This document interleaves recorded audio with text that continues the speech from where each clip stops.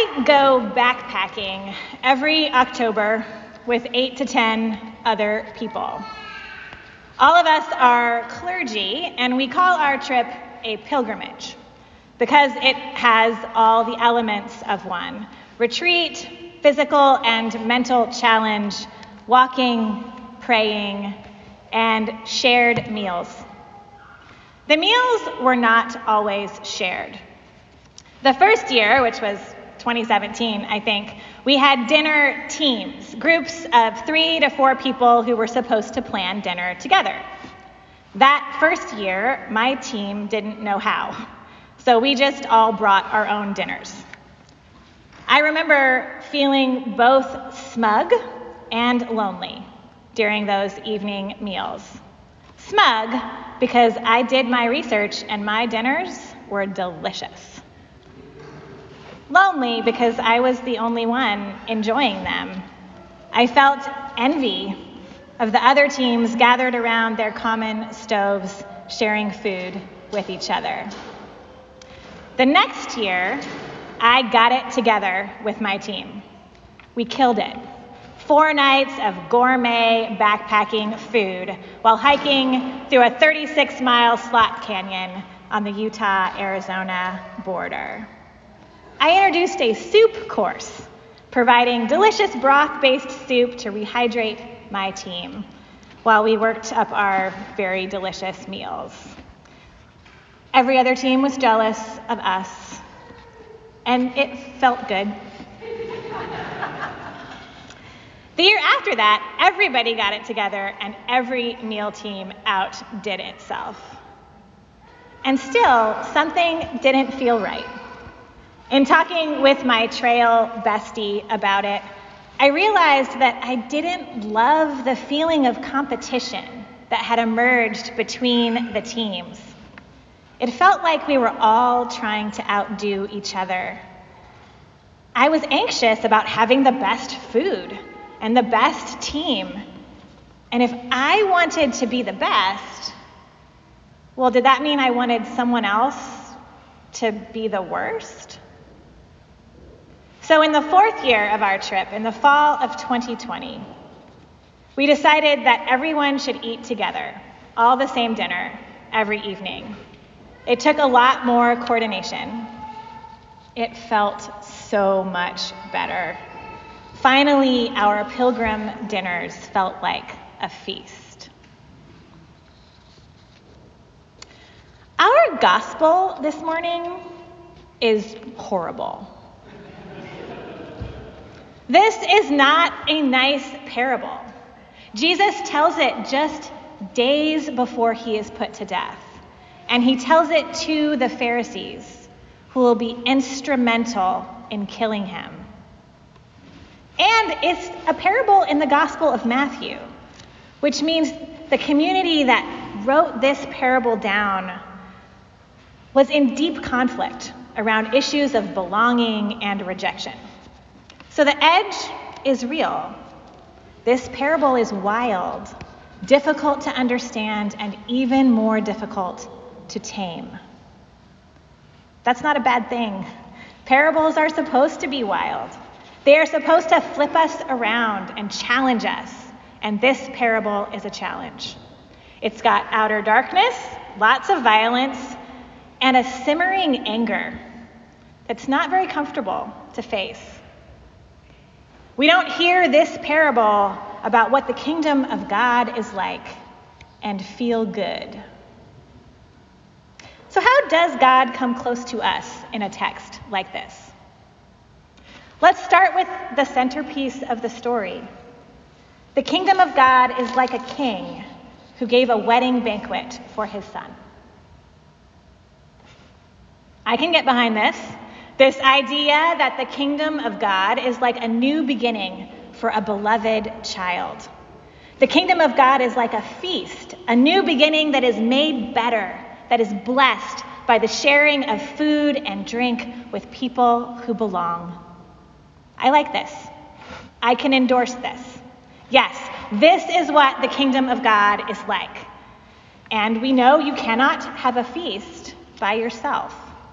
So the next question the parable asks us is, who is coming to the feast? And that's where things get complicated. First of all, who wouldn't want to come? Free food, joy, celebration, sign me up. And the king in this parable begins by inviting the most appropriate people. The people he's known the longest, who are the closest to him. But in this story, the people who make the most sense to be invited to the banquet don't want to come. They just have other things to do, things that feel more important to them than feasting. These are the people who are supposed to be close to the king, and they reject his feast. Can you remember the last time you were rejected? I bet you can. Rejection hurts. Being rejected can feel violent, even if no physical harm is done. The community that this parable was written for, the community around the Gospel of Matthew, they knew all about rejection because they were Jewish Christians who were being rejected by the parts of their community that did not accept Christianity.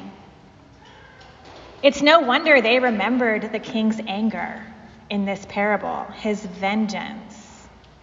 They knew all about rejection and how awful it can be. So now, the kingdom of God is like a beautiful wedding feast given for a beloved child. But the people who are supposed to want to be there don't want to be there. They reject the invitation to the kingdom. And in doing so, they harm people.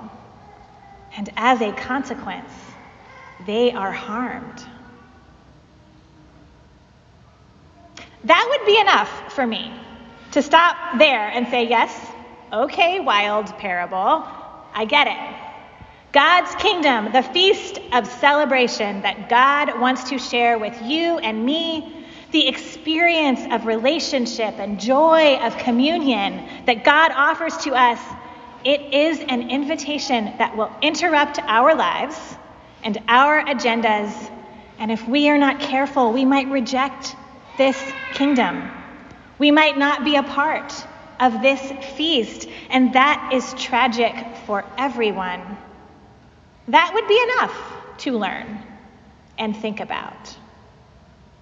But the parable does not stop there.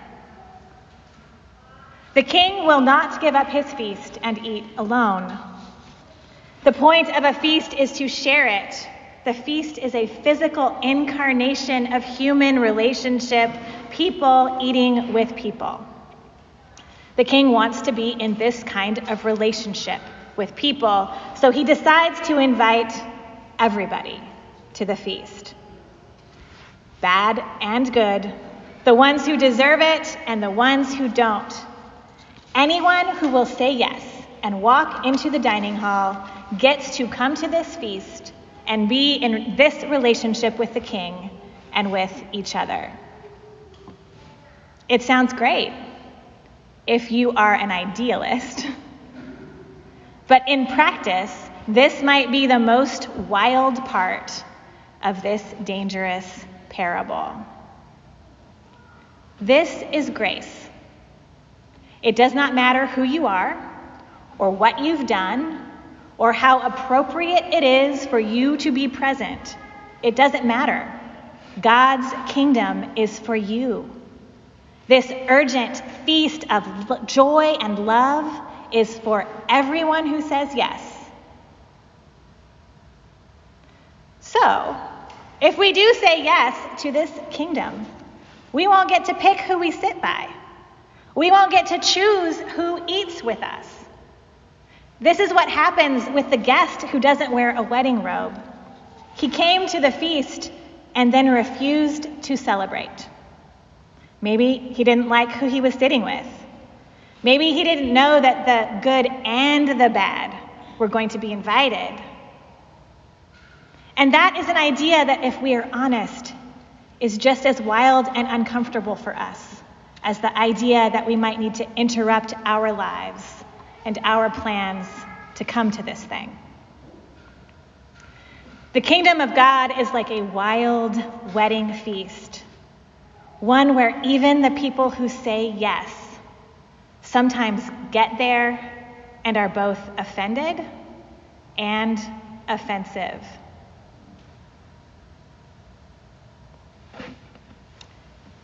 Several years ago, my kids' elementary school had a fundraiser at McDonald's, where you could eat at McDonald's and the profits would go to the school. Our school was the local public school, and it had incredible, rich ethnic and racial diversity in the student body. It was also a school where over 85% of the students qualify for free lunch. So McDonald's made sense. Now, I knew that McDonald's is not the healthiest dinner my kids could have. I am friends with lots of families who refuse to ever feed their children fast food. And I remember sitting at a table of moms, watching my kids run and scream their way through the McPlay structure thing, and realizing that sitting at my table were 4 women who had very little in common. We had been born in 4 different countries, had 4 different ethnic and racial and cultural backgrounds, and were experiencing different levels of economic and social privilege. If it weren't for McDonald's and being the parents of first grade girls at Midway Elementary, we would not have the opportunity to sit and eat together. That night, in that place, the kingdom of God was like McTeacher night at a fast food joint, filled to the brim with children and parents of all shapes, sizes, colors, economic classes, dreaming of good education for their kids and sharing cookies and French fries with each other. I could have skipped it because I don't like fast food, or I didn't want my kids to stay up late and get hyped on sugar, or because, real life here, I'm pretty sure we'd fed them McDonald's the night before.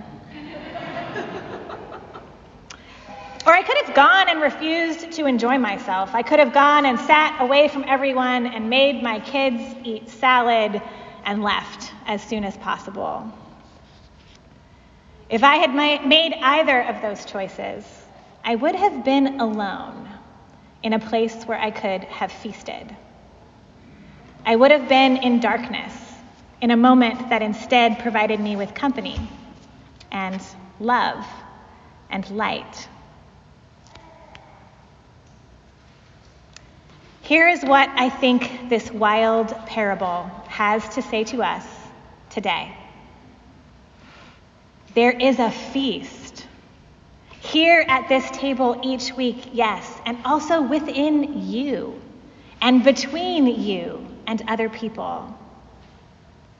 The kingdom of God is something we are invited to live into every moment we are on this earth. It is a feast we are invited to, and it is also a celebration we take part in hosting. This is the overarching message of Jesus Christ, that God's kingdom is at hand and all people are invited to feast there. Wherever we are in this world, whoever we are enjoying, whoever we are hating, loving, escaping, pursuing, these are the family members we could be feasting with. So I ask you, will you interrupt your life to come to this feast? Will you welcome all human beings to this table and to the table of God's love and generosity as expressed through you? If we can say yes to this, No matter where we are or what is happening, we can experience love, relationship, God, and community. If we cannot say yes to this invitation, it does not matter how tasty our food is, because we will be eating it alone, out in the dark.